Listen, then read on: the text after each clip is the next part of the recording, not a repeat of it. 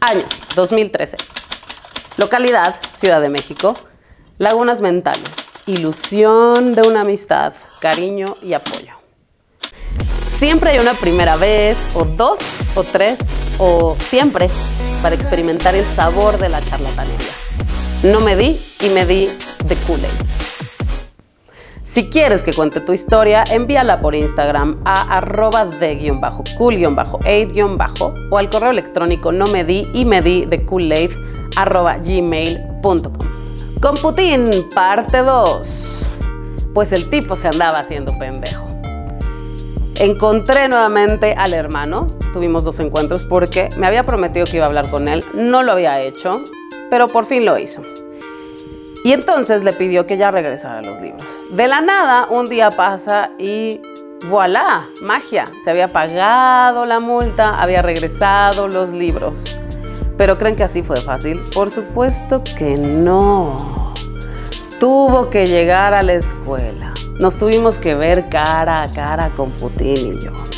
Lo tuve que llevar a tesorería de la escuela para que pagara la multa.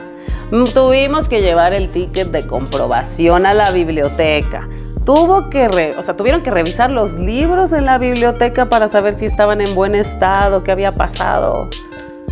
Toda la burocracia es nefasta, ¿no? Entonces, qué triste que un favor tan bonito de cultura o de educación, a nivel tal cual escolar, nutrición, de conocimientos, termine en algo tan nefasto como esto. O sea, qué ganas de continuar pasando por estas experiencias, ¿no? Pero bueno, al final se logró y logramos pues este objetivo maravilloso. En fin, pero pues, ¿qué creen? Lo que es no aprender. Años después, fui al súper de la zona donde vivía y también Computín, al parecer, seguía viviendo por la zona. Pues adivinen qué, que me encuentro al Computín en el centro comercial. Ahí estaba, vestido elegante, porque ya era un hombre de negocios. Chingón que hayan servido los libros de la biblioteca de ese año en que sacamos, ¿no? Y me hiciste pasar un mal rato. Obvio, la plática, jijiji, jajaja, y en una de esas suena su celular, abro paréntesis aquí, me suena así, güey, a mí no hables. Dije, ¿what? ¿Qué pasa aquí? Ya cuelga la llamada y me dijo, es que es mi vieja, así, tal cual, mi vieja. Y se pone celosa de que, güey, pero estás en un lugar público, hay voces por todos lados, ¿por qué mi voz sería, pues algo diferente, ¿no? Si ni la conozco ni me conoce. En fin, cada uno sus rollos y sus problemas. Total, quedamos en que íbamos a vernos otra vez. Repito, lo que es no aprender. Dije, bueno, vamos a vernos, ¿y ahora qué? No, pues te invito a cenar. Le dije, vámonos a cenar. Ya. ¿Cuándo? Sí, pues ten mi número otra vez, yo tú, que yo, sí, vamos. Se da el día de la cena. Pasó por mí, güey, en su BMW, todo chingón. Dije, qué gusto por él, güey. Me llevó a X restaurante cerca de la zona, bonito, y empezamos a platicar de temas variados. Uno de esos fue que yo le dije que iba a asistir a uno de los festivales anuales que se da en la Ciudad de México.